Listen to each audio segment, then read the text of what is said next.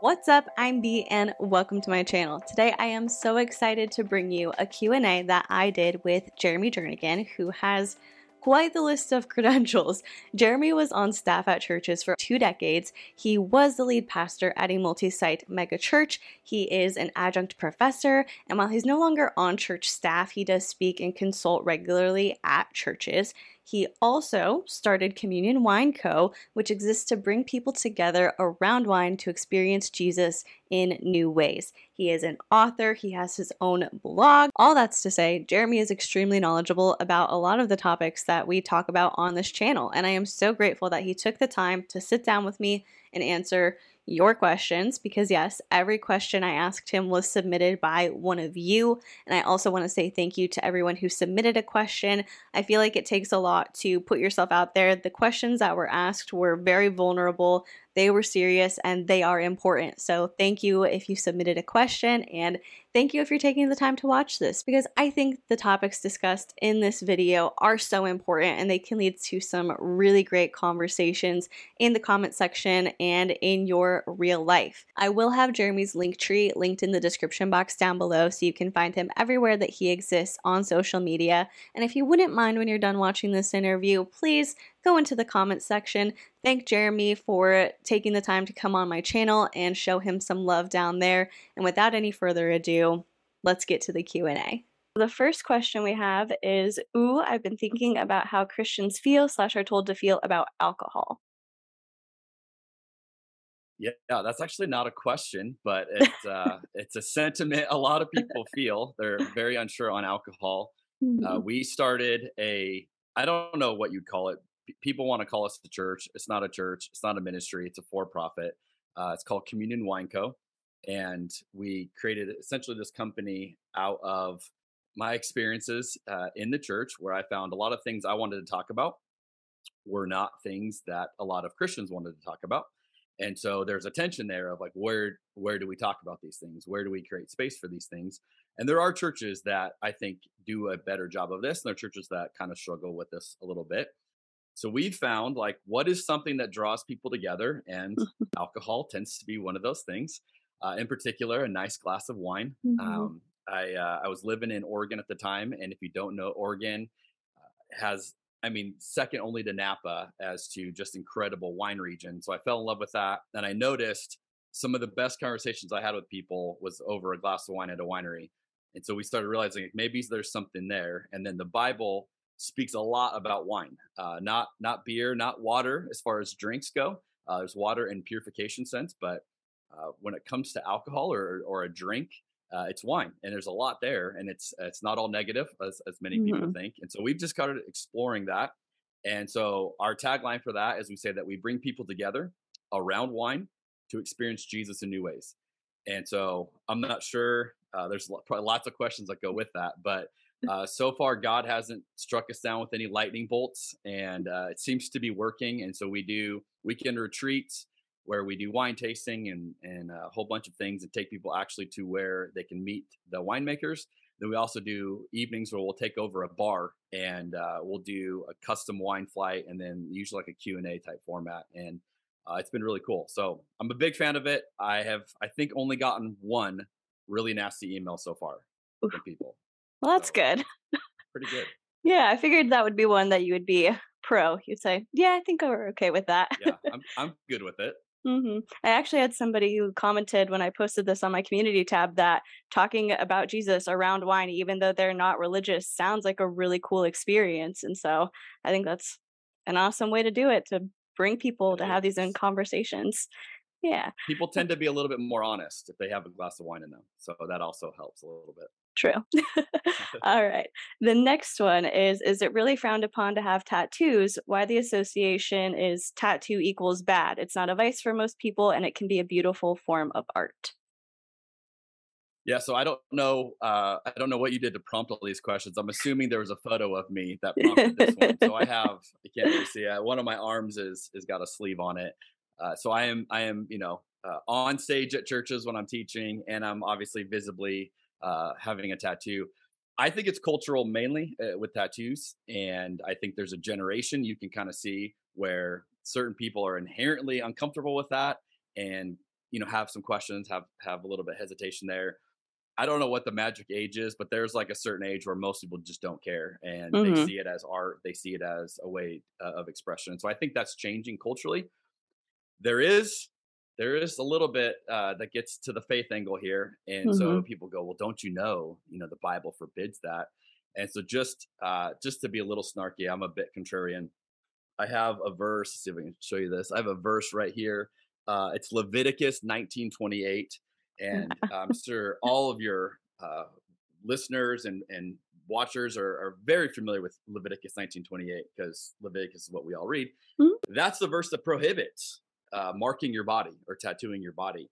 And I tattooed that on my body because I thought that's a great way to kind of show a bigger conversation of, I think, what Jesus is inviting us into. And so I love that idea. I'd seen someone else do that. I'm like, you know what? I'm going to do that. And so I have all sorts of things. All my tattoos are story generators. And so they're things. I'm an introvert. I know you're an introvert.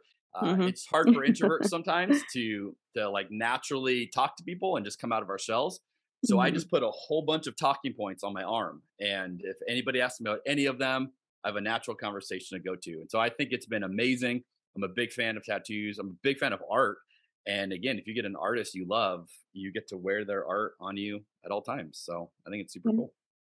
I agree. Do you have any tattoos, or is that outing you to ask you that? No, I do. I have one. I'm sure, as you know, both my sisters, they have tattoos on their feet, and my mom as well. So we've all got a meaningful Oh, phrase kept it on in the our foot. family. Okay. Yeah. Nice. Yep. The next one is must we really respect our parents no matter what, even coming from verbal abuse, restrictions, invasion of privacy, manipulation? I've been taught to give respect back even when I don't get it because parents deserve respect regardless, but I disagree. Shouldn't there be a part that states children are people who must be respected as well? Yes. So that comes from the Old Testament. That's the Ten Commandments. And this could be a podcast by itself. This question, to answer this well, is going to be tricky. Mhm. I'll try to do it quickly, but the problem we have is that's taking a concept from the Old Covenant, which is the Old Testament, what Jews today would refer to as the Hebrew Bible. There's 613 regulations like that of things to do or not to do. The whole honoring your parents is one of those that comes in the Big Ten, as we call them. Here's the, I don't know if this is the most controversial thing we'll talk about today, but here's somewhat controversial thought is if you're a Christian and you follow Jesus, you're actually not bound by the Ten Commandments the way you probably were raised to think you were. And you see that in the New Testament because Jesus fulfilled the Old Covenant. If something has been fulfilled, if an order that you put into a restaurant has been fulfilled, that means it's been completed, right? You, Mhm. you don't fulfill an order and then go pick up the order again. It's already done, it's fulfilled. So when the New Testament writers tell us that Jesus fulfilled it, we're not still living by it today. That would be to negate actually what Jesus is offering us. So we live through him because there was only one person that was able to fulfill all those regulations perfectly to embody what it was about. So we get to go to Jesus. So we can look at things like that and go, okay, that was a way in an ancient Near East culture to try to move God's people forward. And there's a lot of things like that where, given where they were, they're trying to take steps forward. And I think there's value in studying that and learning from that and helping us to appreciate Jesus in that. But we don't live by that today. So there is no like, hey, it's one of the Big Ten, you have to do this. I know that parents have used it like that, and I've heard Mhm. these stories where they kind of beat their kids over the head with it, like, hey, look, thus saith the Lord, you have to obey me. So I'd go to the New Testament and go, okay, well, we know what God looks like now. God looks like Jesus. So if God looks like Jesus, what do we see modeled? We see mutual submission. We see self-sacrificial love. We see putting someone else's needs before yours. And so as a parent, I have 5 kids. This is a chance for me every single day to live out the gospel. I have to choose to put their needs before mine. Is that easy? Not at all. But literally, I can tell this is what helps me, to live out the gospel. So I would encourage any parent, like, this is a chance for you to practice literally what it means to follow Jesus if you want to do that. Mhm. And if you're on the other end of it, it's also a chance for you, not because they're your parent, but because if you do want to follow Jesus, this mutual submission thing goes all directions, right? We learn how to put someone else first. And so I would say, can you put your parent first? Can you honor them? Not out of obedience to a law in the Old Testament, but just out of your dedication to Jesus. And I think if a child and a parent approached it from that point of view, it'd be very different. In the case of abuse, I do think you have to, obviously draw some hard boundaries there. If a Hmm. parent is using that to do things that are not okay, I do think the child has the right to say, "Hey, I want to submit to you as much as I can. I want to love you. I want to put you before me as much as I can. But hey, this isn't healthy for me."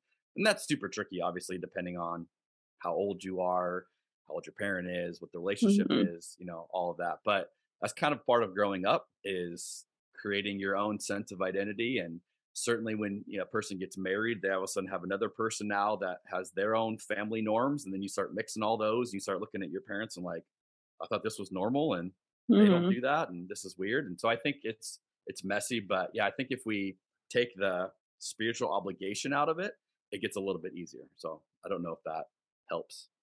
Well, I think it's just one of those things that people tend to throw out. There's a lot of like the little phrases from the Bible that people just toss it and then they don't go into the context of it. And so I think having a further explanation is really helpful for people to kind of feel free from the oppression maybe of those rules being given to them throughout their entire lives. So I Well, and think the that is reality is, helpful.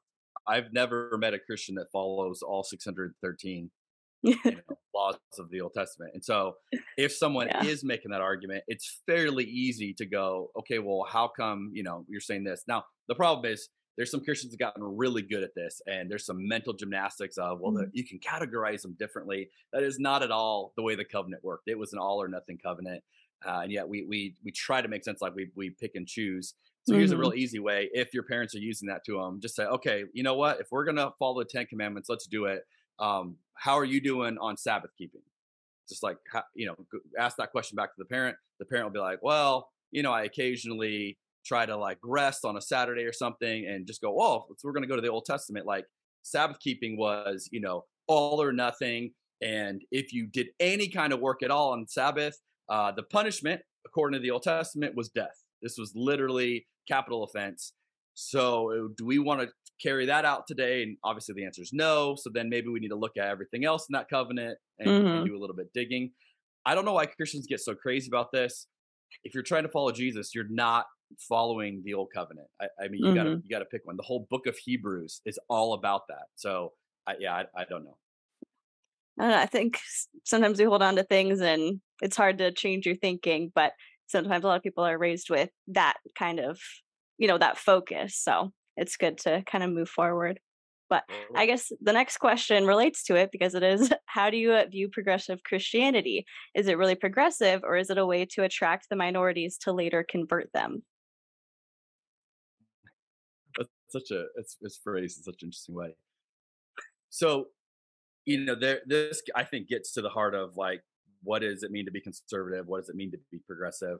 How are we defining these labels? Hmm. Some people would say things like, we need to get Christianity back to the early church, back to the book of Acts. We need to back up our faith 2000 years. To which I would say that's never how God works. God never takes people back. God never says, "Hey, let's just revert back to something old."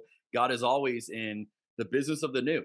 And so to assume that God wants us to revert back to some, 2000-year-old version of the church in a totally different culture, I think is to totally miss what God is actually doing. So fundamentally, I think that puts me in the progressive camp to say, yeah, I think God is Hmm. always moving forward. Now, that doesn't mean we throw everything out that came before us. The Christian tradition is rich in history and people who have done it really well and people who have explained it really well. And I think there's a lot to learn from that and gleaning the good aspects of it. Hmm. But we should be going forward. I mean, what is this all about? And Jesus is pretty clear. I make all things new. Well, it's like we're not going back to the book of Acts. We're not going back to the first century. He's making all things new today. So what does it look like today to live out our faith? And a lot of these questions, I think, are really about that. Like, what does it mean and to keep growing in our faith? And I think it has to be this kind of progressive foundation, not in the sense of dismissing everything, but just constantly going, all right, Jesus, what's new? And how do we learn from the past? How do we take the very best of it? But keep growing, keep learning, keep leaning in. And this is where the Holy Spirit, plays a huge role. Hmm. Absolutely. The next one is it really possible to read the Bible with our 21st century eyes? How do you say something is open to interpretation and something is literal? I'm more of a everything is a product of the society and every society becomes more and more complex, but that might sound like I'm cherry picking parts that favor me and the opinions that I have. That's a great question. And that's a question for someone who's pretty self-aware to acknowledge, the way they're reading it. The reality is, everybody who ever reads the Bible like that. We all cherry pick. Mhm. We all decide this is literal, this is metaphorical, and the healthiest way we can handle this is to be aware of it and to try to to use that knowledge well, right? To go, okay, I'm going to look at this the way I want to look at it. How do I try to be as objective as possible? I have a master's degree in biblical theology because I do want to study it more. I do want to learn more. And the further into that I went, taking these classes, learning, I realized it's way more confusing than any of us even know. Because if you dive deeper into this, Mhm. and again, you get an advanced degree in this, you start learning all sorts of opinions people have. Christians, academics, right? Theologians throughout the ages have had on these same passages, and it just made me realize this is not easy. This is not simple. This is very hard to do. And so I think the answer is yeah. I think the Bible is something that I do think still has immense value for us today, but you do have to interpret it. And to say otherwise, I think is silly. One of the things that just it irks me quicker than anything is the people who say, I just read the Bible for what it says. Mhm. No, you don't. Nobody does. I don't read the Bible just for what it says. I have to interpret it, right? I have to interpret it through my lens, through my beliefs, through my experiences, all of that, through my understanding. Mhm. And it's a very complex book written by a whole bunch of people in a whole bunch of places Mhm. throughout a whole bunch of years of history. So to think that we're just gonna, take a Mhm. verse, put it on a bumper sticker, call it a day, and it's good, or put it on a meme, I just think you lose the beauty of what it is. So I do think it takes a little bit of work. That's why I love reading theology books. Like I read the books that most people, you'd start reading it and you'd go to sleep. You'd be like, this is so boring. Who cares about this? I just love it because those are the ways I go, oh, I never, if I understand this tradition in that culture, all of a sudden now I understand what they were trying to do. And there's so many examples like that. And as a preacher, I love unpacking that for people, going, hey, I know you think this means this, but did you know this? And then if you Mhm. know this, how does it change? And just the idea of people going, "Oh my goodness, this is incredible." So I think we can say yes, the Bible can be read today, can be read in a beneficial way, but there should be some humility there from all of us to say we're going to do our best. And when someone reads it differently than you, it doesn't make them a heretic, it doesn't make them wrong. It just means that maybe they're seeing something that you're not seeing, and that's a great Mhm. invitation to move forward and go, okay, help me understand, how do you see that passage so much differently than I do? And that's, I think, the beauty of Christian community, what it could be, right? Is when we Mhm. all are learning from each other, going, here's what makes sense to me. I think that's where the Holy Spirit in community can use multiple people. Because Yeah. if we believe that the Holy Spirit is real, there is only one Holy Spirit. So any Christian who disagrees with us or has a different interpretation than us has the same Holy Spirit. So that should lead us to a few questions of like, well, how's the Holy Spirit, indwelling inside of them with their belief system? And I think there'd be a lot less us versus them if we had that kind of mentality.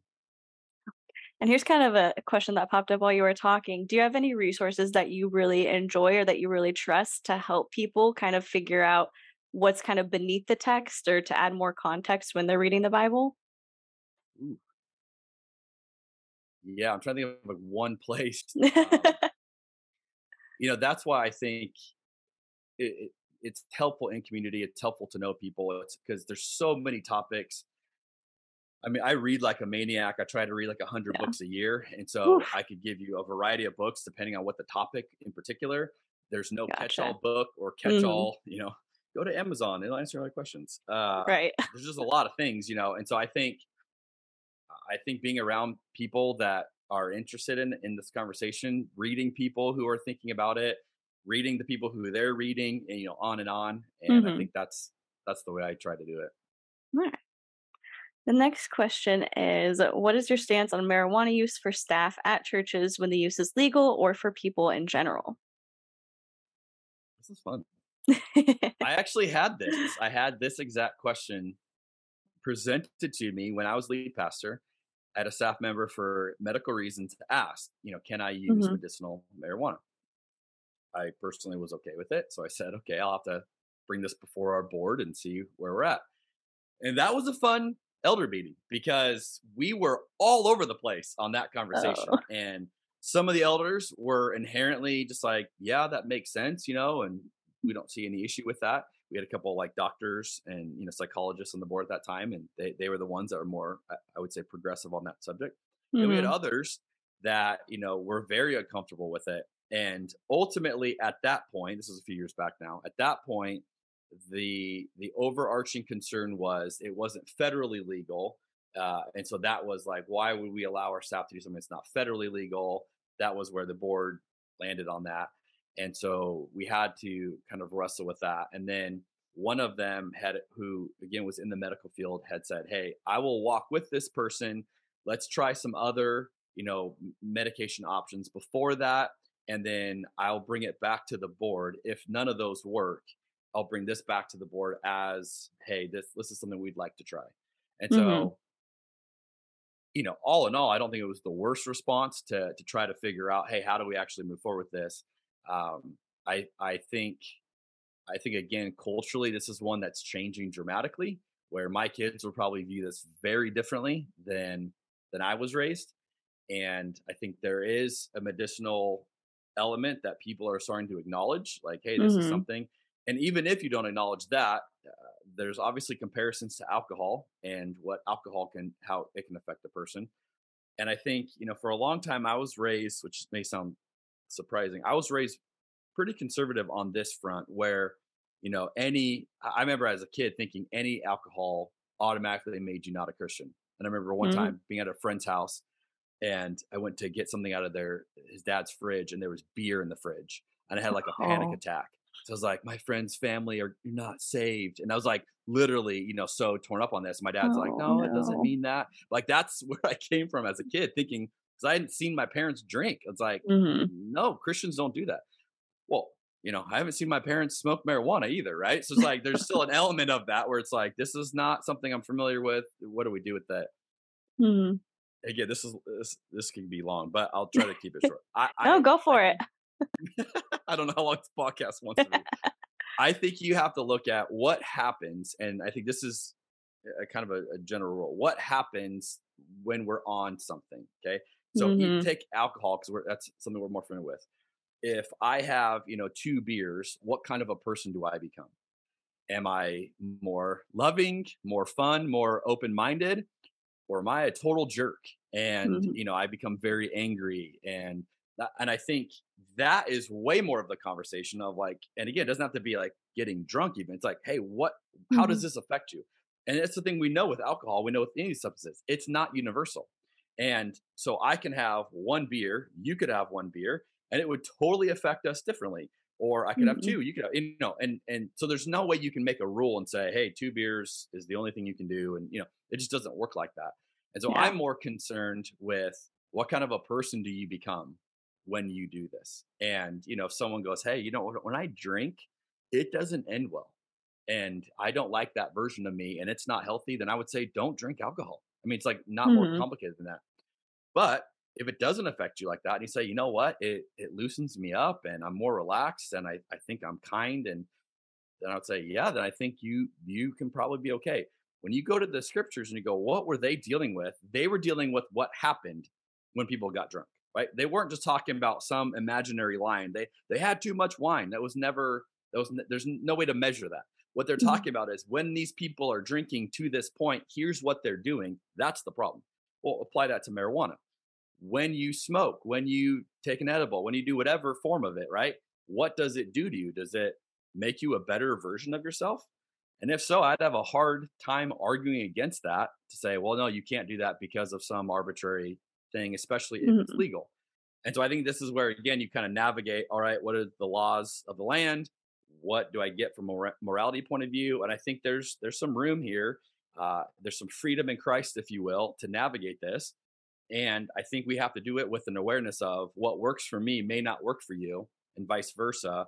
And that's where we have some grace. And again, you find the early church wrestling with this kind of stuff of like, what's okay for me? And the stuff they wrestled with was very different. Like, can Mhm. I, eat meat sacrificed to an idol?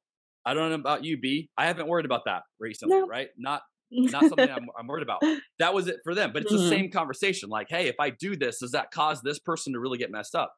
Well, it's the same thing. If I take, marijuana, does it cause you to get messed up? If I drink, does it, like, those same conversations can be had, but we can have them with nuance and discernment rather than Mhm. just these blanket statements of I'm uncomfortable with that. And I think that's what the church moving forward will do, because just as the generation, keeps getting older, there's going to be more and more people who just have a tolerance, no pun intended, for this conversation, Yeah. and go, yeah, we're gonna navigate it, we're gonna talk about it, and the people that are just absolutely like, no way, are going to be older and older and not in these positions anymore. So I think this conversation is going to change dramatically in the years to come. It already is.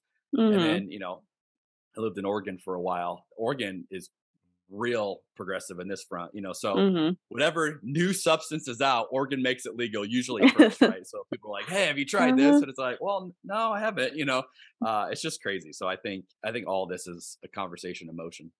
Yeah, and I definitely, I don't wanna say I'll commend the Mormon Church, but I do know that the Mormon Church, sometimes they pay attention to how things change, and so they've, like, given revelations to people who ask for medical marijuana, and on a case-by-case basis, the bishop will approve it or deny it, and so, like I said, I don't really want to give props because I very much disagree with a lot of what they do, but I think it is important to be aware that just because something's new or unknown doesn't mean it's automatically not allowed. Like, we need to look deeper and, like you said, see how it affects everybody and have, a more nuanced conversation about it. So, It's interesting about the Mormons. I didn't know that. You reminded me. It's a little bit like the Amish.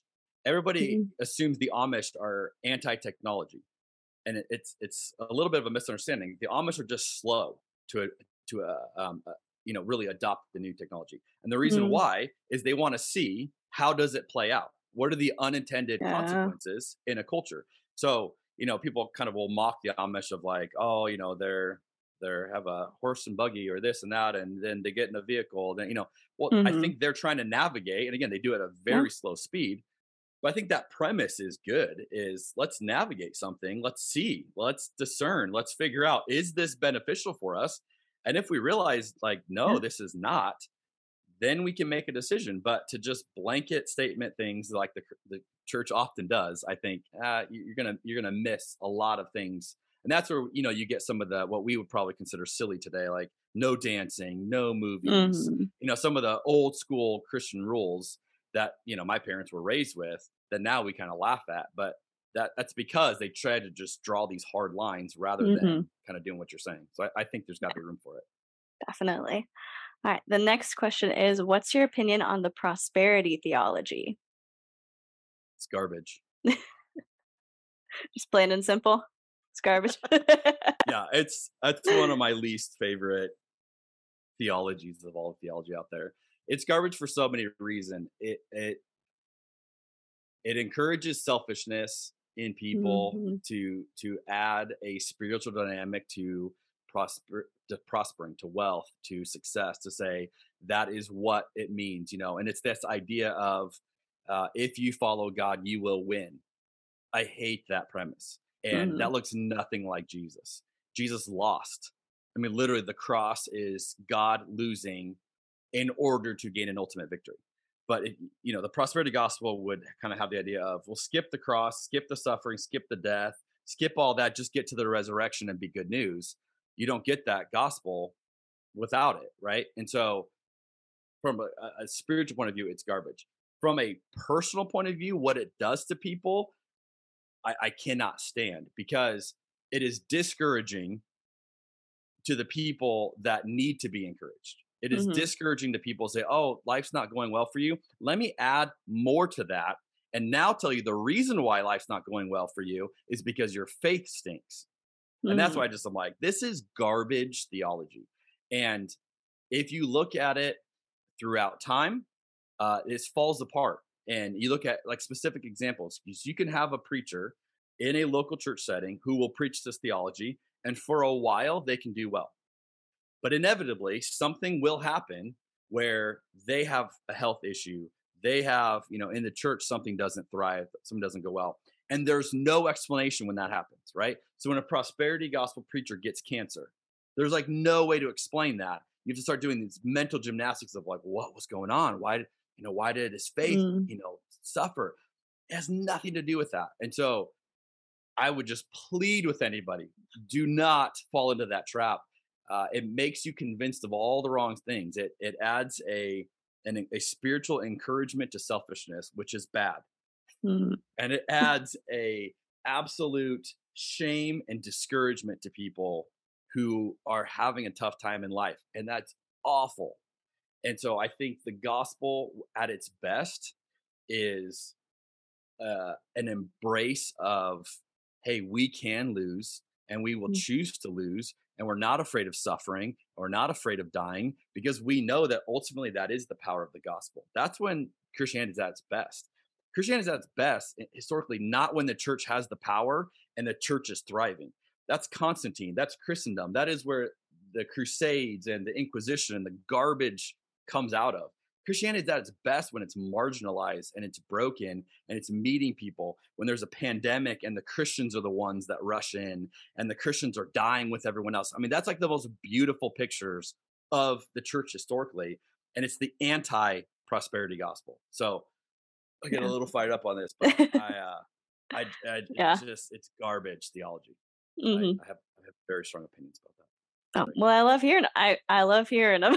I think it's good for people to hear that stuff because they do see a lot of like mega church pastors and TikTok pastors and stuff like that living in that lifestyle, and it does rub a lot of people the wrong way. And they're like, "Is that what Christianity is supposed to be about?" Like, it doesn't make sense to me. So it's Well, good and to I hear would it. say that, as someone I led evangelical multi-site megachurch. And I had to realize that even though I don't ascribe to this theology, there is something in it in the model, right? Hmm. Where there's this fundamental assumption of what's a healthy church look like? Well, you grow, you get bigger, your buildings get bigger, your budget gets bigger, Hmm. and even if we'd say, no, it's not that, that's what most Christians would either answer, or that's how they actually behave in real time, right? Those are the churches that grow. Now, again, there's nothing inherently bad about growing, but if that is the measurement of success, that's prosperity, right? Hmm. If that is the measurement. And so I would say there's a lot of churches, probably the most faithful thing they could do would be to shrink their church, to Hmm. live out their faith in such a way that a lot of prosperity people said, I don't fit here anymore. I don't like this anymore. I'm leaving. And the problem is they will take their money with them 100%. You will have less budget dollars. You have less of a church, but you may be the most, fruitful version of that church's ministry ever. And there's examples of this. One of my mentors had this happen where he preached a series and lost a third of his church. And I remember Wow. talking to him about it afterward and said, do you regret that? And he's like, well, I could have handled it more tactfully, but no, fundamentally, that was when our church became who we are today. Was the Mm. willingness to let people go and say, hey, this is not what success means. And so again, I'm not against a church growing. I'm not against people giving to a church. I'm not against those things. But those things cannot be the markers of success. And if they are, we are subtly creating a prosperity culture, in ministry. Mm.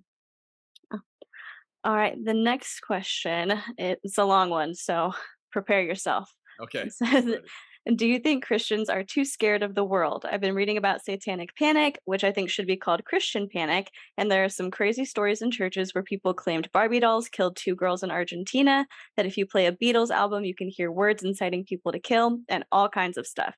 Forbid everything for the sake of the children, put them in a bubble, cover your eyes.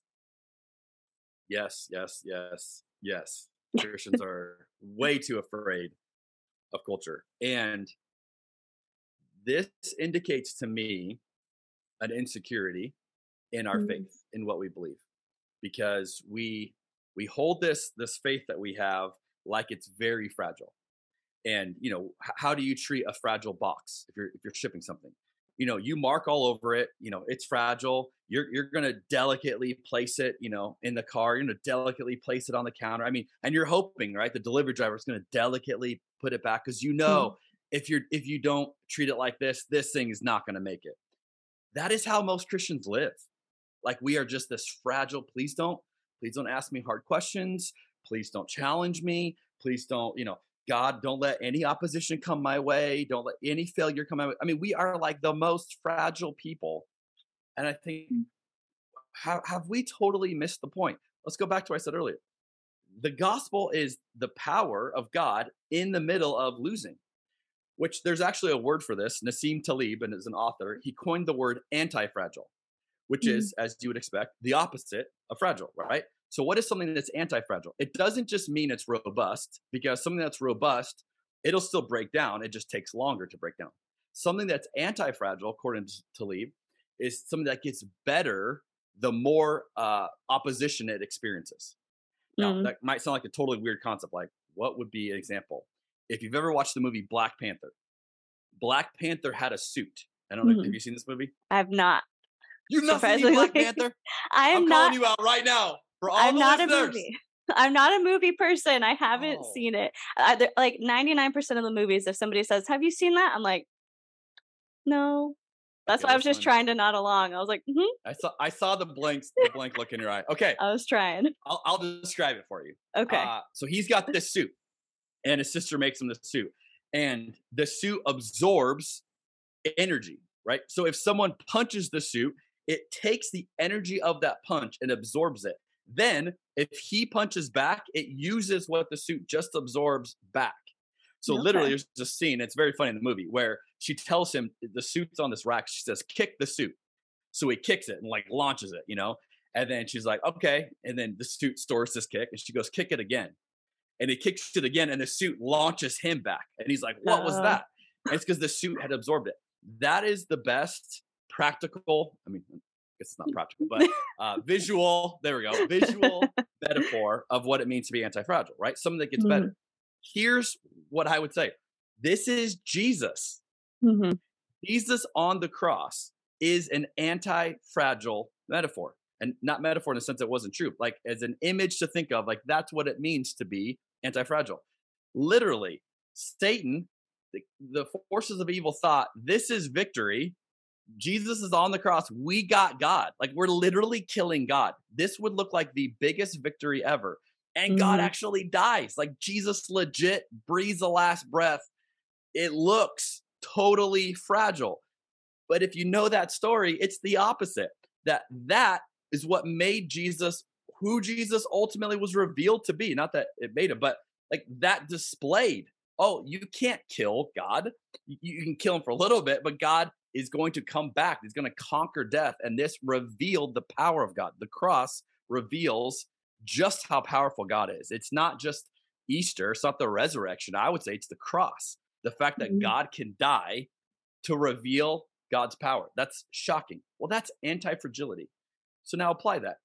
If I am following Jesus, I am holding an anti-fragile faith, which means if someone pokes it, prods it, challenges it, it should get better. mhm, It should get stronger. It should emerge in new ways. I should have zero fears of anything in our culture. And I think if Christians operated like that, we would be so much more intriguing to the world. Like so mhm. much more intriguing. If that was what Christians were known for, like you guys are the ones that like constantly just welcome opposition and then it like makes you better. Like imagine if that's what Christians were known for. Like, Yeah. oh, if we weren't like boycotting Harry Potter and Disney all day long, right? Like we were actually not afraid of Mhm, things. Like, oh, we're we believe we have this truth, and we know that this truth is gonna.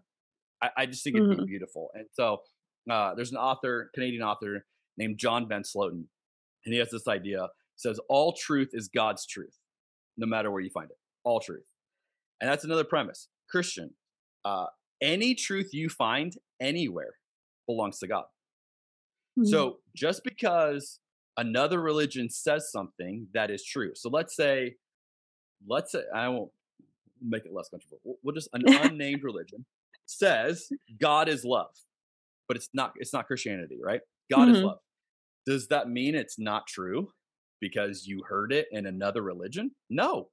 As a Christian, you'd have to claim that and go, yeah, that's Yeah. that's what the New Testament writers tell us about Jesus. Like God is love. Like that's a thing, right? So then we can claim that truth even claiming it in another religion, because we know that is true, right? That's what it means to anti-fragile faith, to live it out and not be afraid of where it comes from. And I think, I just think if Christians live this way, it could be awesome, but we don't. So let's I not be know. so afraid. Your faith isn't fragile.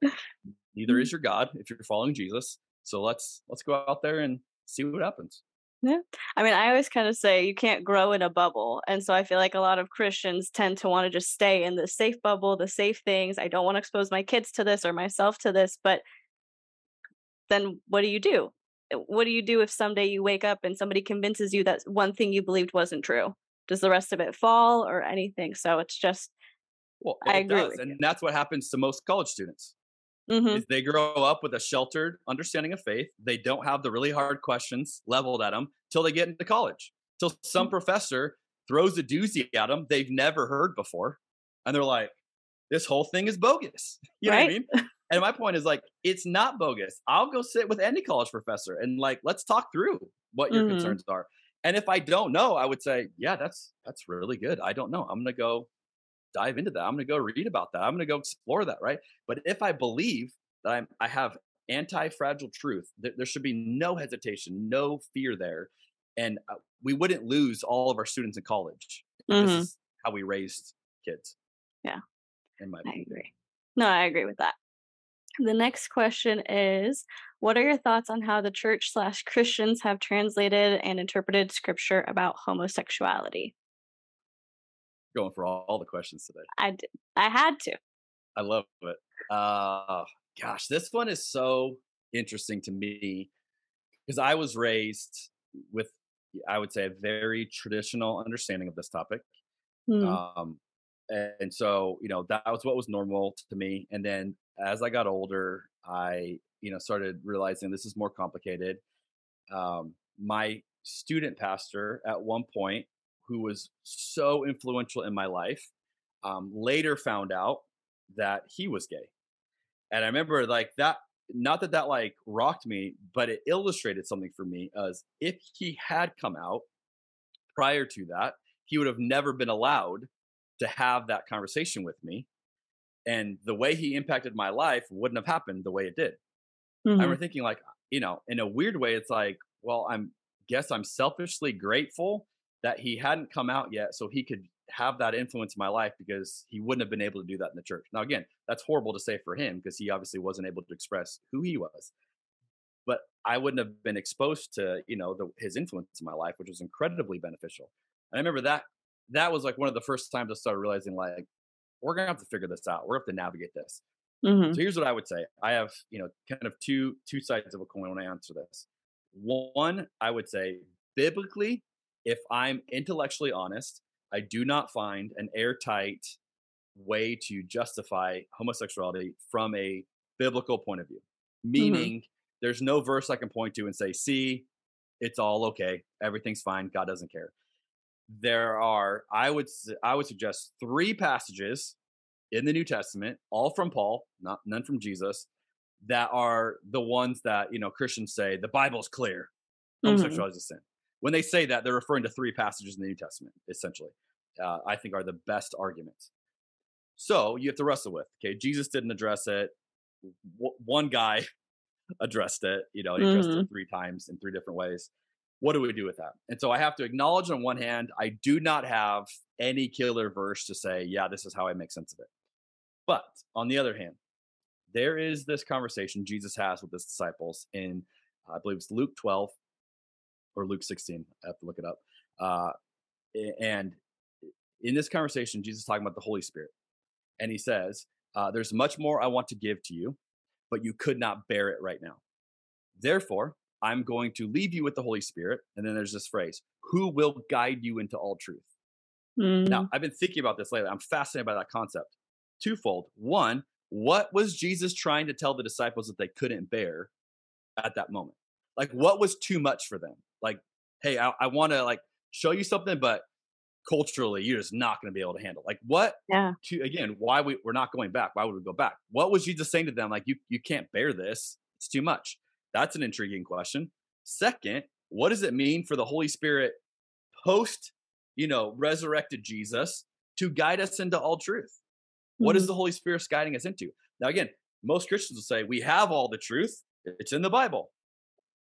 Except if you read the Bible and you go, well, Jesus said that the Holy Spirit's going to guide us into all truth. It implies to me this progression of we're going to keep going. And so, not in a sense it's going to negate, what's gone before, but like maybe we're going to illustrate some new things. And so, I loosely hold this topic in that category where I would say, I wonder if this could be what the Holy Spirit is guiding us into. I don't say it definitively, like, of course, this is Mhm. obviously what Jesus was referring to. I don't know that.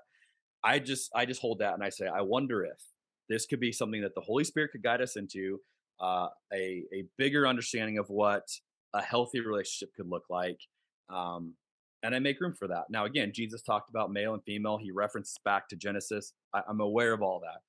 I also just have to look at it and go, could there be room for this today? And my kind of personal application or rule of life is if I'm not airtight on something, I don't know definitively one way or the other, I'm going to err on the side of love. And Mhm. so on this one, I'm not airtight on it. I know what the Bible says. I've studied it at length. I have some suspicions that maybe the Holy Spirit wants to guide us into some new things and kind of feels like this might be one of those areas to me. But I don't really know either way. And so I'm going to err on the side of love, which is how do I love them? And here's one of the biggest things that's changed for me personally. When I was running a church and I had to be in that seat where Mhm. ultimately, you have to make the final call on a lot of these things. Obviously, a lot of them is with a board, but from a staffing point of view, I had to make these distinctions of, okay, well, where can someone who's gay serve? Where can Mhm. they lead? Who can they teach? How much can they get involved? And it was like horrible, I can horrible to have this imagine. conversation because you have to be the gatekeeper. And Mhm. functionally, churches have to do this today because if you're going to go to a community, people are going to ask, what can they do and what can they do and what can they do? And again, we can say, well, I'm fine with someone who's in a gay relationship. Okay, what about someone in a polyamorous relationship?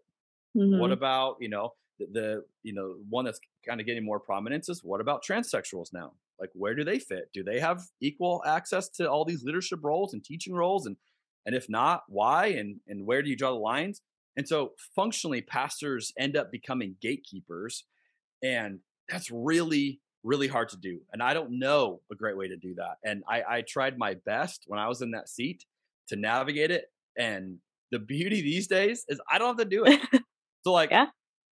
I don't have to tell you anything you can or can't do today. I just get to Mhm. like come alongside you and say, how can I support you? How can I encourage you? How can I be there for, like, what do you need? Like, that's it. And Mhm. I love that. And I say that a little tongue in cheek because I also realize, like, the church is in a predicament here because they have to Mhm. navigate this somehow. You have to tell people what, what does this look like? What does this mean? Right. And it's incredibly difficult to do. And so these days I feel like I'm in a much easier spot where I just say, yeah, I just support you Yeah. and encourage you and be there for you. It's a lot easier to say, "I love you no matter what," than to have to make the choice on who can do what, where, and how people are gonna react, and is this biblically sound, or I just can't imagine the pressure of church leaders having to make those choices, especially with sometimes the fear of how a congregation might react. I just feel Well, and like that's that's what it tough. is, right? They may have in their heart, hey, I Mhm. want to include this person, but then in the back of their mind, they know if I do this, the emails are going to come, the people will Yeah. leave, the giving will go, and that literally is what happened. I mean, I experienced that. And Mhm. so yeah, if you are radically inclusive in any type of way, there will be this fallout to it, and that's really tricky. Definitely. All right, we have come to the second to last question. There's two more. All The right. next one is my husband and I are Protestant Christians, while most of our families are lapsed Catholics, New Age, and atheist. How do you handle situations when you make mistakes or sin and are called out by family members using our Christianity to expect perfection in us? No one else is treated this way. As I write this, it seems petty, but these things drive a wedge further away from them. That's a great question. To me, it implies there's something else going on. That there's, Mhm. the family member that's saying this comment. There's some insecurity there, or them living out their faith is upsetting something in their equilibrium, and so there's something that's being bothered, therefore they feel the need to try to level the playing field or say something. So I mean, I don't know that there's an easy answer to that, other than, I would just take that as a conversation of like, hey, that's not what Christianity means. Like, Mhm. why do you need to say this to me? Or like, what is it that I'm doing right now that's really bothering you? And try to figure out, like, is there a conversation underneath the conversation? Like, these are the Mhm. words we're saying, but hey, why does this bother you in such a way that you feel like you need to, make this comment to me? I would suspect there's something else there. I would suspect there's Mhm. there's something below the surface, and relationally, I would try to get to that, to go, hey, did me living my faith out in a certain way, did that make you feel a certain way, or does this make you feel something about your own journey, or am I being obnoxious in this? Like, what is it, that Mhm. that is causing this tension? And I would just try to explore that, because yeah, anyone who understands Christianity, it's not this like idea of like, I got it all figured out, right? We're the Yeah. people that we are shrouded in grace, and we embrace it. We live in grace every day. And maybe this family member or family members are reacting to Christianity at large, this idea that Christians are very judgmental and the church is very hypocritical, which then I would say, sure, yeah, I, I Mhm. hate that too. I hate that the church is known for that. I don't want to be associated with that. I want to be a different kind of Christian. It doesn't mean I can do it without sinning. It just means, like, I don't want to be the one, throwing rocks at everybody else when I've got my own issues as well. And so I would, I think it's a very interesting question. I'd love to sit down with the person and go, hey, tell me more. Like, what's Mhm. the story behind this? What's going on here? Because I would suspect there's it's striking some nerve that is the way they're expressing it. And I don't think that's the actual, unless again they don't understand Christianity, which if they're lapsed Catholics, they probably have some understanding of what Christianity is. But again, my experience, people coming out of Catholicism, is there's a lot of guilt there that they have a hard time working through. And so grace can Mm. be difficult for someone who's been in Catholicism, who has had guilt, if that has been a very prevalent thing to you. Not all Catholics, but there are some that definitely you can tell are still trying to make sense of that. So Yeah. again, maybe they're feeling guilty still, and they need to work through that, and have that conversation with them, like, hey, are you feeling something? And I don't know, I would just dig deeper and talk. And I think that's the beauty of relationships. Like, you hopefully have enough of that relational equity that it can get you through the tension of those moments when we don't see eye to eye on something. It's good advice. All right. The Thanks. last one is, how do I reconcile my belief in a good and faithful God when people from the same community have hurt me? How do I realign myself with God after losing my faith? I want to give this person a hug. Mm. Yeah. So I'll say this. I ended up getting to a place as a lead pastor where I felt like I had two options. I could be successful at my job and be in that role, or I could do what I felt like Jesus was asking me to do, which I knew was going to be bad, and it would cost me. And I didn't know how bad, but I chose that door, and I said, okay, I will resign from my position, because what the elders were asking me to do, I didn't feel like I wanted to lead like that or could lead like that. I then went through the worst year of my life, not even comparable to anything else. And we Mhm. lost, I would say, probably 95% of our friends in the community. Our life group wouldn't return our phone calls. I mean, you name it. I became, the pariah of our community, and it was so traumatic that it sent my kids into counseling. And this is the part I didn't see coming, because Mhm. my kids started asking a question. Someone's name would come up, in a conversation, so and so, and then my kids would inevitably say, "Are they still friends with us?" Oh, And it took me a while to realize the pattern, that my kids had just come to assume everybody doesn't like us anymore because of what dad did. And that was when we were in Oregon. We ended up having to move. We didn't want to move. We wanted to stay there, but we realized we have nobody here anymore. We have no community. And to say that, that didn't cause me to be bitter or angry or hurt would not be accurate. It absolutely caused all those things. The question I got asked in the midst of that a lot was, how are you in Jesus? And for me, I have spent so much time wrestling my theology of Jesus in a, I would say a non-traditional way in a lot of angles, that I was able to separate what happened to me in the church, in my church example, was not Jesus's doing. Hmm. So for me, I was able to separate and go, I think Jesus was just as bothered by that as I was. And I think Jesus met me in my grief and in my sadness, and was present with us and was good to us in the midst of that. Now, again, I say that saying we lost, everything I would have held dear at that point, shy of my family, right? Hmm. And that was just traumatic is the only word I can think. And it's taken us years to get on the other side of that. And so now I would describe that season of my life as a scar, in the sense of, you could poke it and it wouldn't bleed anymore and it wouldn't hurt me anymore, but it's never going away. And I always will have that. And so I think if you follow Jesus long enough, you probably get that in some way, shape, or form. You probably get your own scars where you say, yeah, I might be intrigued by Jesus, but this really hurt, or this was said to me, right? And sometimes it's the pastors. I would have Hmm. people tell me all the time, hey, I had a pastor one time tell me this, or I mean, people can just say horrendous things. And when you attribute respect to someone and then they speak something over you, that can live with you for a long time. It can be really hard to move out of. And I think that's what a lot of people dealing with, church trauma, they're dealing with. Of like, you were a position of leadership and respect, and you said this over me, or you did this, and like, how do I make sense of that?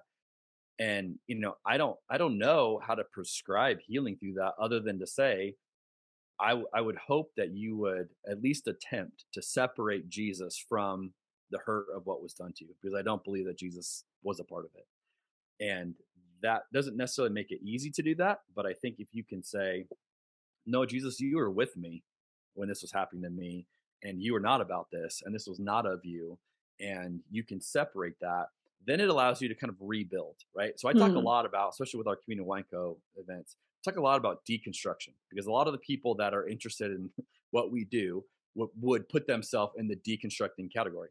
But I don't leave it there, because if you just deconstruct all day, you're left with nothing. And Hmm. I don't want to be left with nothing. I don't want to have no faith, no belief, no anything, right? So I'm going to deconstruct everything. And while I'm doing that, I'm going to reconstruct something better to take its place. And I think the reconstruction has to happen in the person of Jesus. So we can deconstruct and go, okay, this was bad. This was bad. This hurt.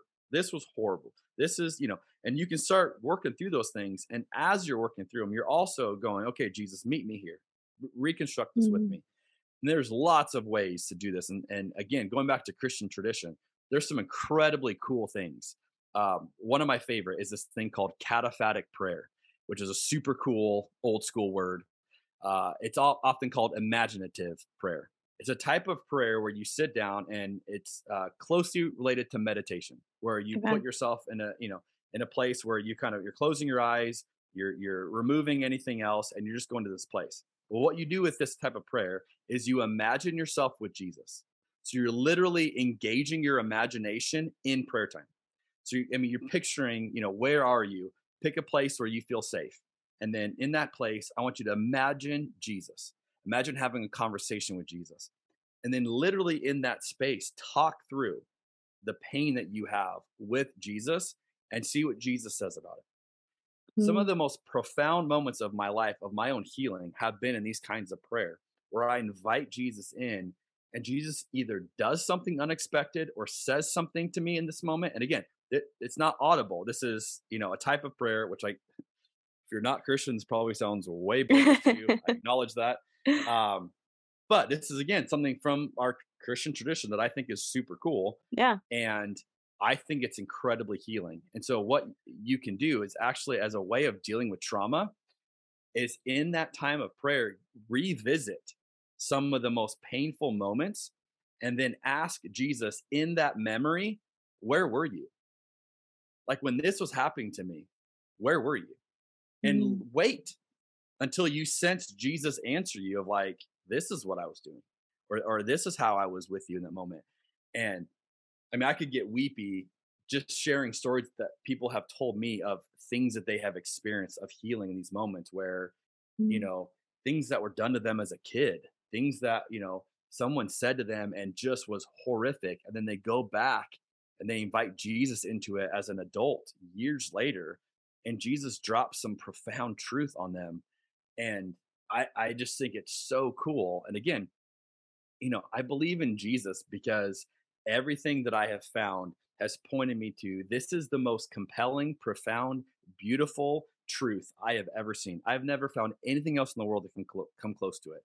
Not because some Bible verse told me so or some person said these are the right. It's because the person of Jesus compels me. And when you get these stories of cataphatic prayer, it's super cool. And I'll close with one story. This is not my story. This is I had someone tell me this. They were doing this type of prayer, Mhm. and they were imagining this scene, and they were working through issues that they had in their faith. And in this one, they were working through the Holocaust. It was bothering them. Like, why did God allow that? So in this time of prayer, again, cataphatic, imaginative prayer, they imagine this playground, and it's all these little Jewish kids playing on this playground. And in this scene, the person realized all these kids are going to die. All these kids are going to die in the Holocaust. And this overwhelming emotion wells up on them. And then they see Jesus in the middle of these kids.